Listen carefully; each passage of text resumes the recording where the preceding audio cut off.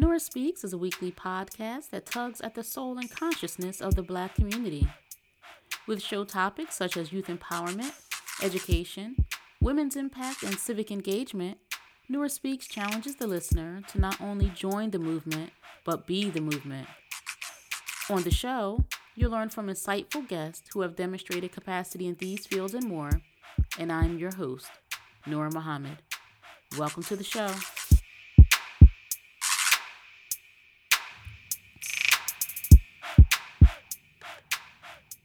Thank you for listening to this episode of Nora Speaks. I'm excited about the conversation that we're going to have. I think it's a necessary one that we talk about preserving and advancing our own interests. As Nora Speaks promises to tug at the soul and consciousness of the Black community, it is important that we have certain conversations, that we have real talk sometimes. It's great to be entertained. It is great to dumb down sometimes, but we also have to have a meeting of the minds and have a conscious dialogue. So I'm glad that you're here with me so we can talk about what it is to advance our own interest. So just by definition, let's have common understanding that our interest is what is beneficial or advantageous to our communities, to our group, and it is the pursuit of our welfare or whatever is in our own self-interest.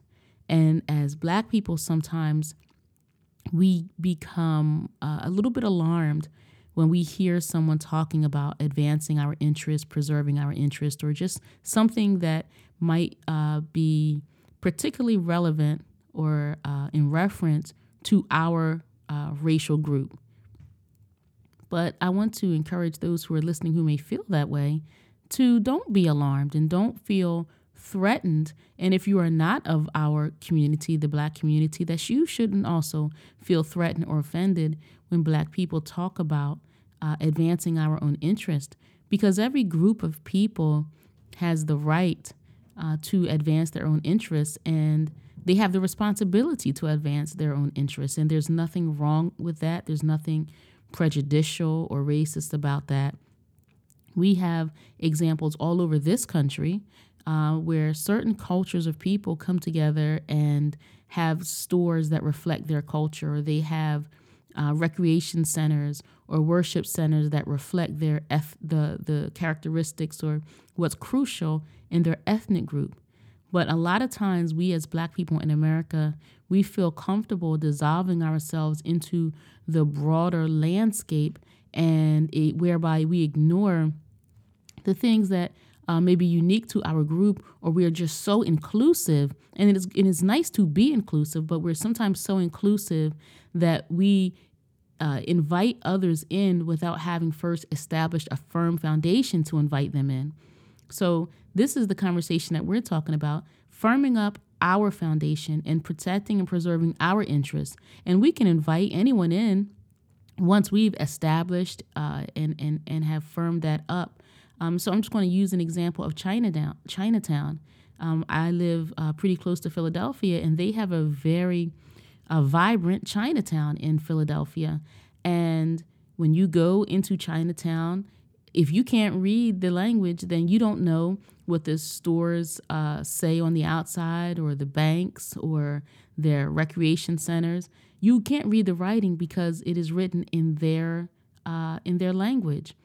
But they don't exclude me as a Black woman from going there. I can go and I can make purchases. I can go to the restaurants. So they are welcoming me into a foundation that they have made firm. And that is what I'm talking about as Black people, that we have to establish our foundation and make it firm. And that's what I mean about advancing and promoting, preserving our interests, that we too should recognize what our interests are and to advance them and promote them. So that's what we're going to get into. So the first subject that I think it's important to start with is economics. And we must think about acting cooperatively economically. Uniting our resources and coming together is great, and we should do that. But in addition to that, we should support each other's businesses. And we go to church and we'll put something in the offering plate, or we may go to the temple or whatever religious way you practice, and we'll put something in the offering plate, and we realize when we're doing that it is so that we can advance the needs of our church, we can advance the needs of our temple. This is the same thing that we have to do outside of the walls of the church, where we put our nickels and our dimes together. We might realize, we should really establish a bookstore. We should establish a cultural center in our communities, and that we should have the trust and develop the trust and faith within ourselves, where we can do this and we can put our nickels and dimes together. And beyond doing something cooperatively, when our brother or sister has their own business, then we should support them, even if their beginning is a humble beginning. I mean, let's face it, as Black people, sometimes, oftentimes we don't start off with a lot of start-off capital, with a lot of startup capital. That's not how we start a lot. We start with a very humble beginning, and we build as we go. And sometimes when we go into a business in the Black community, if it has a humble beginning, we almost feel or act as if it's beneath us or it's not ready for us yet. Well, in fact, it is ready. It is ready for you. It is ready for me. And it is ready for us to get in there with all of our might and to support that business. Sometimes to even drop in a donation. So we might say, well, they don't have it as put together as Walgreens, or they might not have it as put together as Walmart, or the restaurant isn't as put together as McDonald's or Olive Garden. Well, brothers and sisters, we don't have Olive Garden or McDonald's or Walgreens startup money. We don't have that kind of investment where we have it in the beginning. Many of us do, but not all of us. And when we see these meager and humble beginnings, let's support them. Let's let them know that we're going to come back. We're going to tell others about that business. Also, let's be patient. With a new business owner, that person is the entire business. So they're the one that's opening, they're closing, they're the accountant, they're the business manager. And so there's going to be hiccups. There's going to be mistakes. But let's be patient with these early beginnings. Any business that we look at now had a beginning somewhere. And maybe that particular business or the face of that business, that face of, let's say, of a McDonald's. I mean, they have chains all over the world now, but it didn't start off that way. It started off with a restaurant, and that restaurant expanded. And so, we weren't there in the beginning, but I'm sure we could say that beginning left a lot to be desired. Well, our beginnings will leave a lot to be desired, but that does not mean that we shouldn't support with all the fervent zeal and zest, thinking about, wow, this is great that our children can go into a business that has a face that looks like ours, awaiting to greet them. This is so cool. And this will give my child or my niece or my nephew the inspiration to know that they can do it too if it's something that interests them. But there's something, brothers and sisters, that we do that is, it's terrible when we have an unfortunate experience, whether we are right or whether we are wrong as the customer. We will take to social media and we will wear each other out. And we will start a campaign. And there was an incident recently I saw on social media where someone had an experience at an auto body place. And apparently, according to the one who made the initial post, this place was a Black-owned auto body place. And the customer didn't get their car returned and repaired in a timely manner as they thought they should. And just reading down the comments, that's why I never go to Black business. That's why I don't support Black business. That's why. And what was interesting is that just in reading the initial post, what the holdup was the person's insurance company. The person's insurance company did not do their part, or did their part in such a untimely fashion that the auto body place couldn't even start their work yet because the repairs weren't approved. And then once the repairs were approved, then the person got their car a week out. So the month or the month and a half delay really wasn't because of the auto body repair place. It was really because of the insurance company. But we see the black face, and sometimes we are so quick with our trigger fingers for social media to just go on and on about the failings of black businesses. And then even reading those people's comments, I wonder if they had really read the post and saw that it was truly the insurance company's issue and not the auto body place's issue. But, sometimes we skip all of that. None of that is important because I want to, too, landblast a black business and landblast black businesses in general. I've never seen a thread of any other group of people talking about how horrible I've never seen a Chinese person talk about how horrible Chinese service is. I've never seen an Italian person talk about how terrible their Italian brother or sister serve them. Now, I'm sure that they have their issues, as all groups do, but we don't know about it. But we are so easy to take to social media or just in general conversation and just talk down on each other. And this has to stop. We will never advance our interests if we continue just being so harshly critical of one another. And if we do see that a black business is making a mistake or it may be doing something in error, or if we feel like we must make a suggestion, let it be constructive criticism. And bring to the owner the fact that, I'm really excited that you all have opened here in this community. Say something positive first before we give our complaints. There have been times when I've been in, let's say, a convenience store. I'm not going to mention any names because I don't want to promote this particular business because they have plenty of dollars to promote themselves. But I've been in convenience stores that are prevalent here in South Jersey, and I might have a black cashier who was just, or a deli worker who was just so thoughtful or so considerate that I would ask to see the manager. And anytime a customer asks to see the manager, usually there's like, oh gosh, what happened?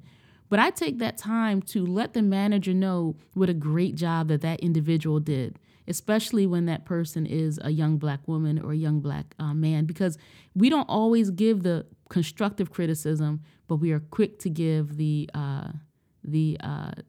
defaming or the criticism that talks about how terrible we thought that we were served. Bring constructive criticism to our black brothers and sisters when they're starting businesses, but lead with a compliment, lead with love.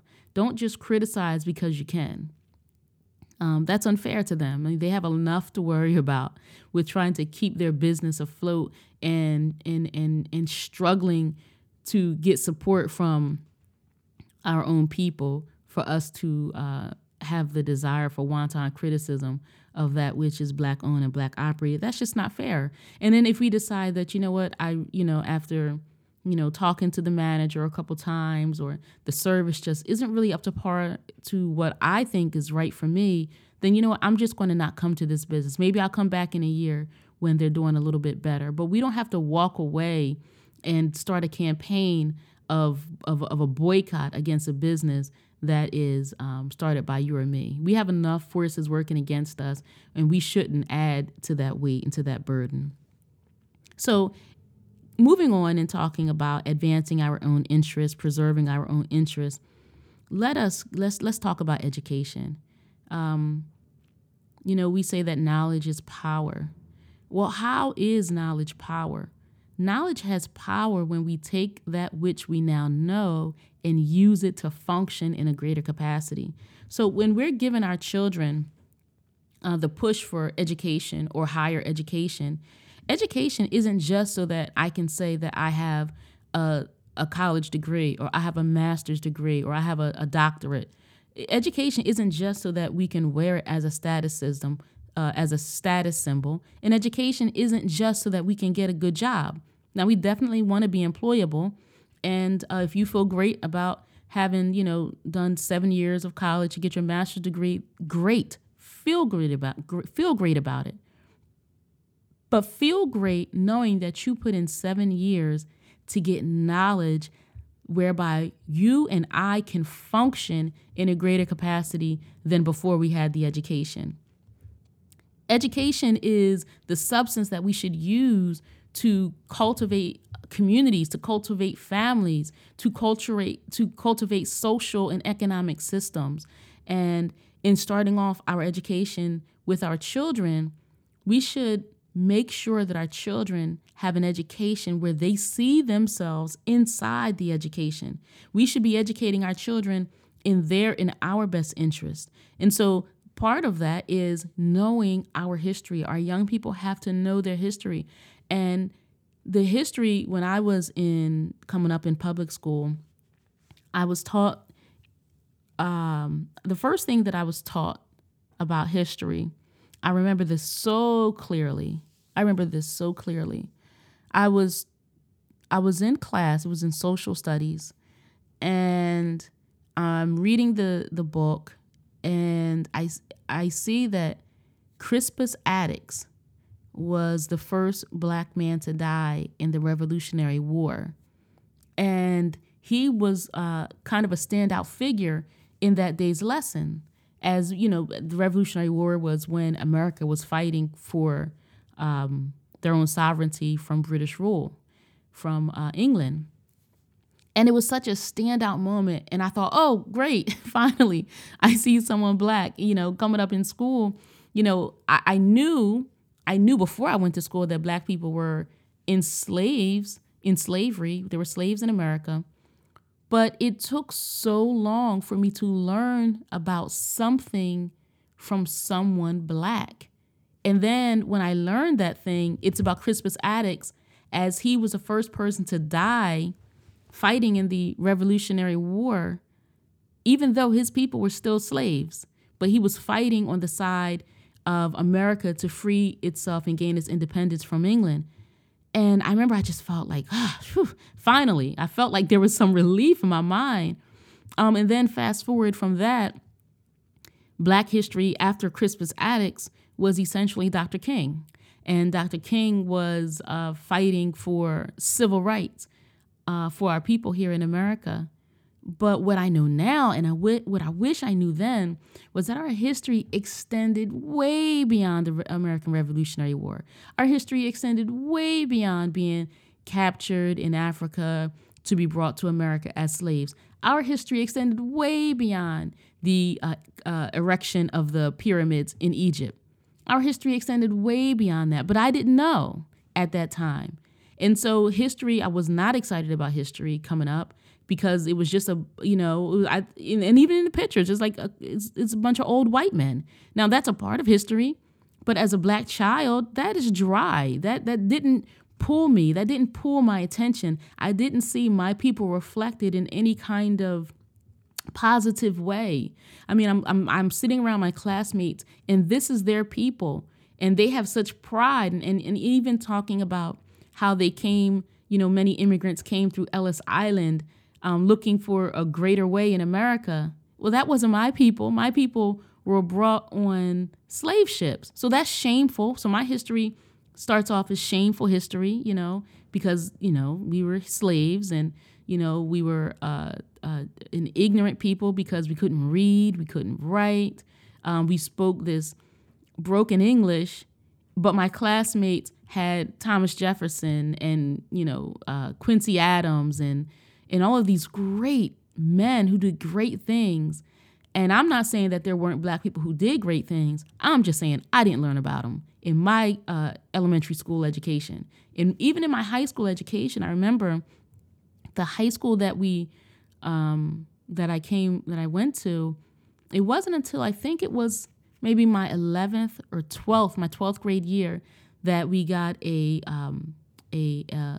Black cultural class. I don't even remember the name of it.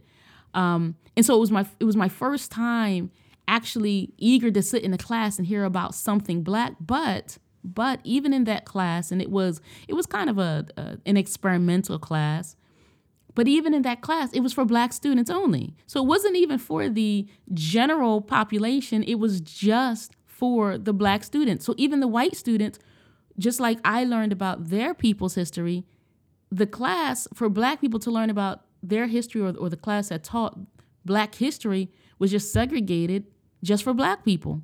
So even white people weren't getting the history. And so it was an unfortunate experience. So when we are talking about education, our young people, our children, they must see themselves in the history. Brother, I mean, if you look at a picture and it's a picture of 30 people and you know that you're in the picture, the first thing you want to do when you see this picture is look at yourself. You want to see yourself. Now, then you'll kind of look and check out everybody else. But the first thing you want to see is yourself, because it's natural to have self-interest. And that's what I'm talking about with education. Our children, our young people, we must see ourselves in it so that the education can have value to us. And then once we gain that education, then we can also go from there and use it so that we can function in a capacity that promotes our self-interest. So let's talk about family for a second. Family, as we know it, is the most basic unit of civilization. And it is often that we don't engage in family planning that is promoting our collective interests. I can, if personally, that isn't how I came about. That isn't how my family started. That is how I started the family that I've created with my husband. And I had forethought into what I wanted for my family, and my children and the children that I would have. But that is not how I started. I'm happy to be here, but it wasn't because, there were people who had this intention to build a family. And a lot of us come through unfortunate circumstances like that. Fortunately, I had a broader family network who was able to safeguard me and my brother and my sisters, and we were able to come away from an unfortunate start, I'll say, from an unfortunate beginning, because it wasn't self-interested. It was oops, like a lot of us, we were, oops, unplanned pregnancies. But beyond that, we had family who understood self-interest, who stepped in to raise us up. But a lot of times we might not have those people who can kind of step in and support that young person, or those two young people that started a family before they were ready, or started a family before they knew who they were or what they wanted. And so what we see in our communities is the reflection of the brokenness of the home. That's what we're seeing in our communities. So when we have our young brothers who are out here in the streets fighting each other, or we have our young sisters who are out here in the streets fighting each other, that brokenness can be tied to the brokenness of our homes. And this isn't just a conversation talking about family, saying that every mother and father should be married, and that is ideal. That is certainly the ideal way to do things. But I'm not just talking about that. I'm even talking about having the unity of mother and daughter, and the unity of father and son, where we have to repair relationships or build relationships that just aren't whole. Because when we don't have that love, and we don't have that structure, and we don't have that interdependence at home, then we take that brokenness and that disunity out into the streets or out into the community. And so a young man or a young woman may put graffiti on a Black business because they don't see that person as any kind of connection to them, because they may not have those kinds of connections and that solidification being given and being taught at home. So the more loving our homes are, and I'm talking about as an entire community, we need to go door by door and pour love back into our relationships. And again, not just mother and father married to each other, but a father's relationship with his daughter, and a daughter's relationship with her father, a mother's relationship with her son, and that son's relationship with that mother. When we lack love in our homes, that lack of love is going to be reflected into what we see happening, spilling outside of our homes into the community. So, young person might walk past walk past my door and drop trash, because they just aren't taught about the sanctity of home, the sanctity of home extending beyond their own doors into their community. And so, I'm nothing, I'm no one to them. And because sometimes they might also feel that sense of nothingness and being a no one, because that brokenness is in our homes. And we really, really, really have to think about family planning and repairing our families so that they can be advantageous and of benefit to our broader community. So just even in talking about community, and this will be my last point. So we talked about education, we talked about economics and family.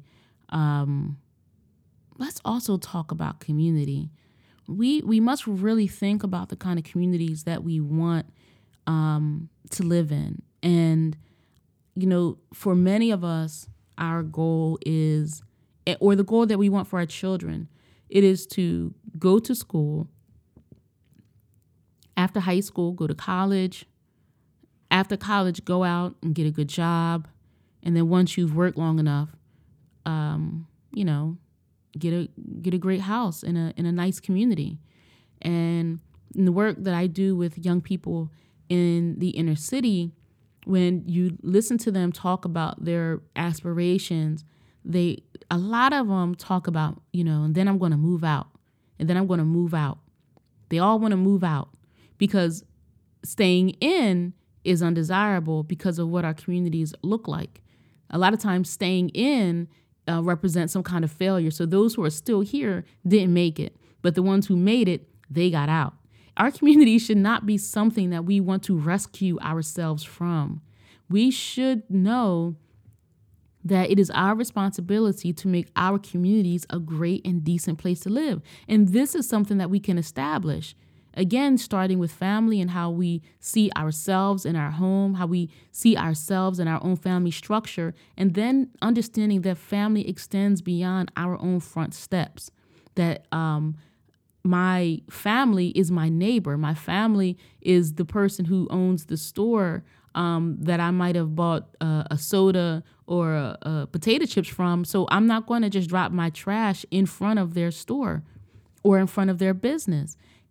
But when we don't feel as if our communities are our responsibility, then we want the police to take care of it. We want the politicians to take care of it.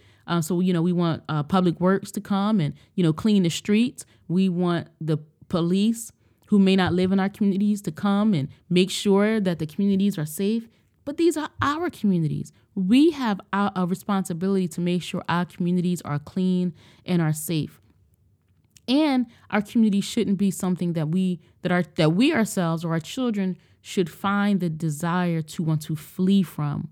And so it is our responsibility to make sure that our communities are morally, spiritually, mentally, and physical places of wellness and not places that promote illness. And this is something that is possible, but we have to establish, one, just that love that we may not have that keeps us from bridging some of the gaps in our community. And so even in thinking about, okay, so you're going to get a job and you're going to make enough money to escape, to move out, to move away. But what's going to happen is unless we have our impoverished mindset repaired, then any community that we're going to go to, we're going to bring that impoverished mindset there. So, it was kind of a joke where we talk about, there goes the neighborhood because, it's a nice suburb, but a black person lives there. So there goes the neighborhood. And the things that we might not take such good care of. So maybe our grass isn't cut, or maybe, we have old tires, in the front yard. And I've seen this happen. I've seen where people have moved to, out of the city into a somewhat suburban area. And day one, there's trash outside the front of their houses. And that's demoralizing, because that same demoralized mindset that we might have had in our urban center, we're going to take that everywhere we go. So my point is, we don't have to escape. My point is that we can change our mindsets where we are. And if we can change our mindsets where we are in our communities, then we can change our communities. And this can be done overnight. We have to be dedicated to it, and we have to have a desire to recognize and promote those things that are within our own self-interest. Our communities show outsiders what we think about ourselves. Our streets show outsiders what we think about ourselves. Just think if you had someone visit your house and they come in and there's trash everywhere, there's dishes piled up in the sink, your bathroom isn't clean, your windows are filthy, there's dust everywhere, there's trash on the floor, your clothes are all over the floor, they're not hung up in the closet. When you invite someone into your home and they see how you live, then you're telling them what you think about yourself. You're showing them what you think about yourself based on your environment. This is the same thing with our community. So when people from the outside come into our communities, because we know that in a lot of urban areas, for example, in Atlantic City, there's a casino, which is the pool. So people might come to the urban area of Atlantic City to the casino, but when they drive through the neighborhoods where our people live and they are unclean and there's, people laying in the streets, or there's abandoned homes, or there's graffiti, that's telling them what we think about ourselves. The same thing in Philadelphia. If you go in Philadelphia and you're trying to go to see the Eagles play, or the Flyers play, or the 76ers play, it's going to be very clean around those facilities. But when you go into the neighborhoods where our people live and there's graffiti and there's garbage and there's people selling drugs or using drugs or doing distasteful things in the open, that lets these people know, who are coming in from the suburbs to spend their money at these franchise sports teams, that lets them know what we think about ourselves. And we can't escape that. So what we can do is change our mindset and develop a mindset of self-interest, because we can't outrun our condition. We can talk about getting out of the hood, or getting out of the ghetto. Or we could talk about moving to the suburbs. But quite frankly, whatever is in the suburbs, well, I tell some young people, the suburbs don't want you because you're not going to bring the suburb mentality. These people want they cut their grass. They do not allow trash in the community. They don't like people just hanging out, cursing and smoking Black and Milds up and down. That is not what they want. They don't want you there. And we shouldn't want to be places where we're not wanted. Quite frankly, we can have the exact community of peace, of love, and prosperity that we want. We can have all of that, but it's going to take a mindset shift. So the mindset shift should be towards one of self-interest. And it is not impossible. It may be a big lift, but we didn't get this way overnight. And so there's not going to be changes that happen like magic. But if we got together with a self-interested mindset, looking to firm up our foundation, and create a foundation that doesn't just have pride for us, but has pride for our children, the great things that we can do.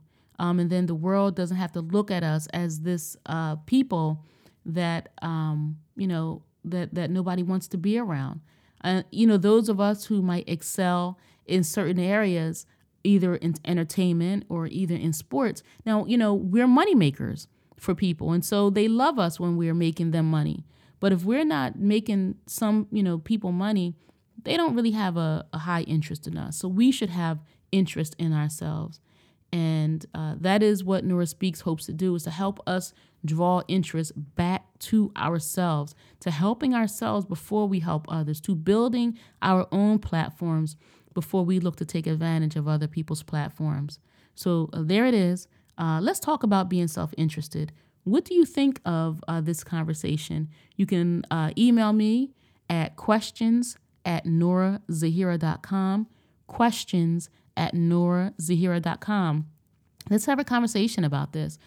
Tell me what you think. Tell me ways that you think we can go about impacting our community in a positive way. You can also comment on Facebook, Nora Zahira Muhammad. Nora Zahira Muhammad. You can leave your comments there. I'd be really interested in what thoughts you might have And I'm also interested in the work that you may be doing in making your community a decent and place to live.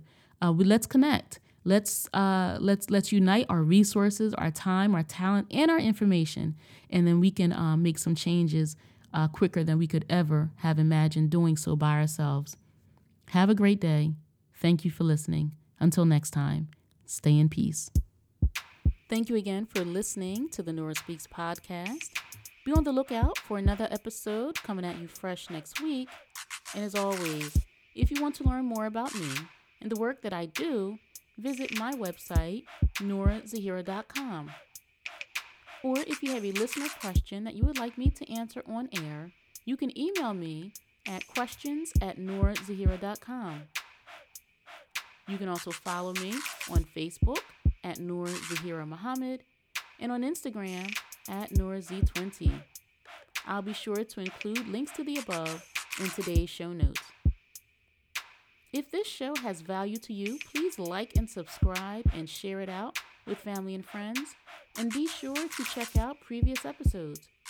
And remember, don't just join the movement, be the movement.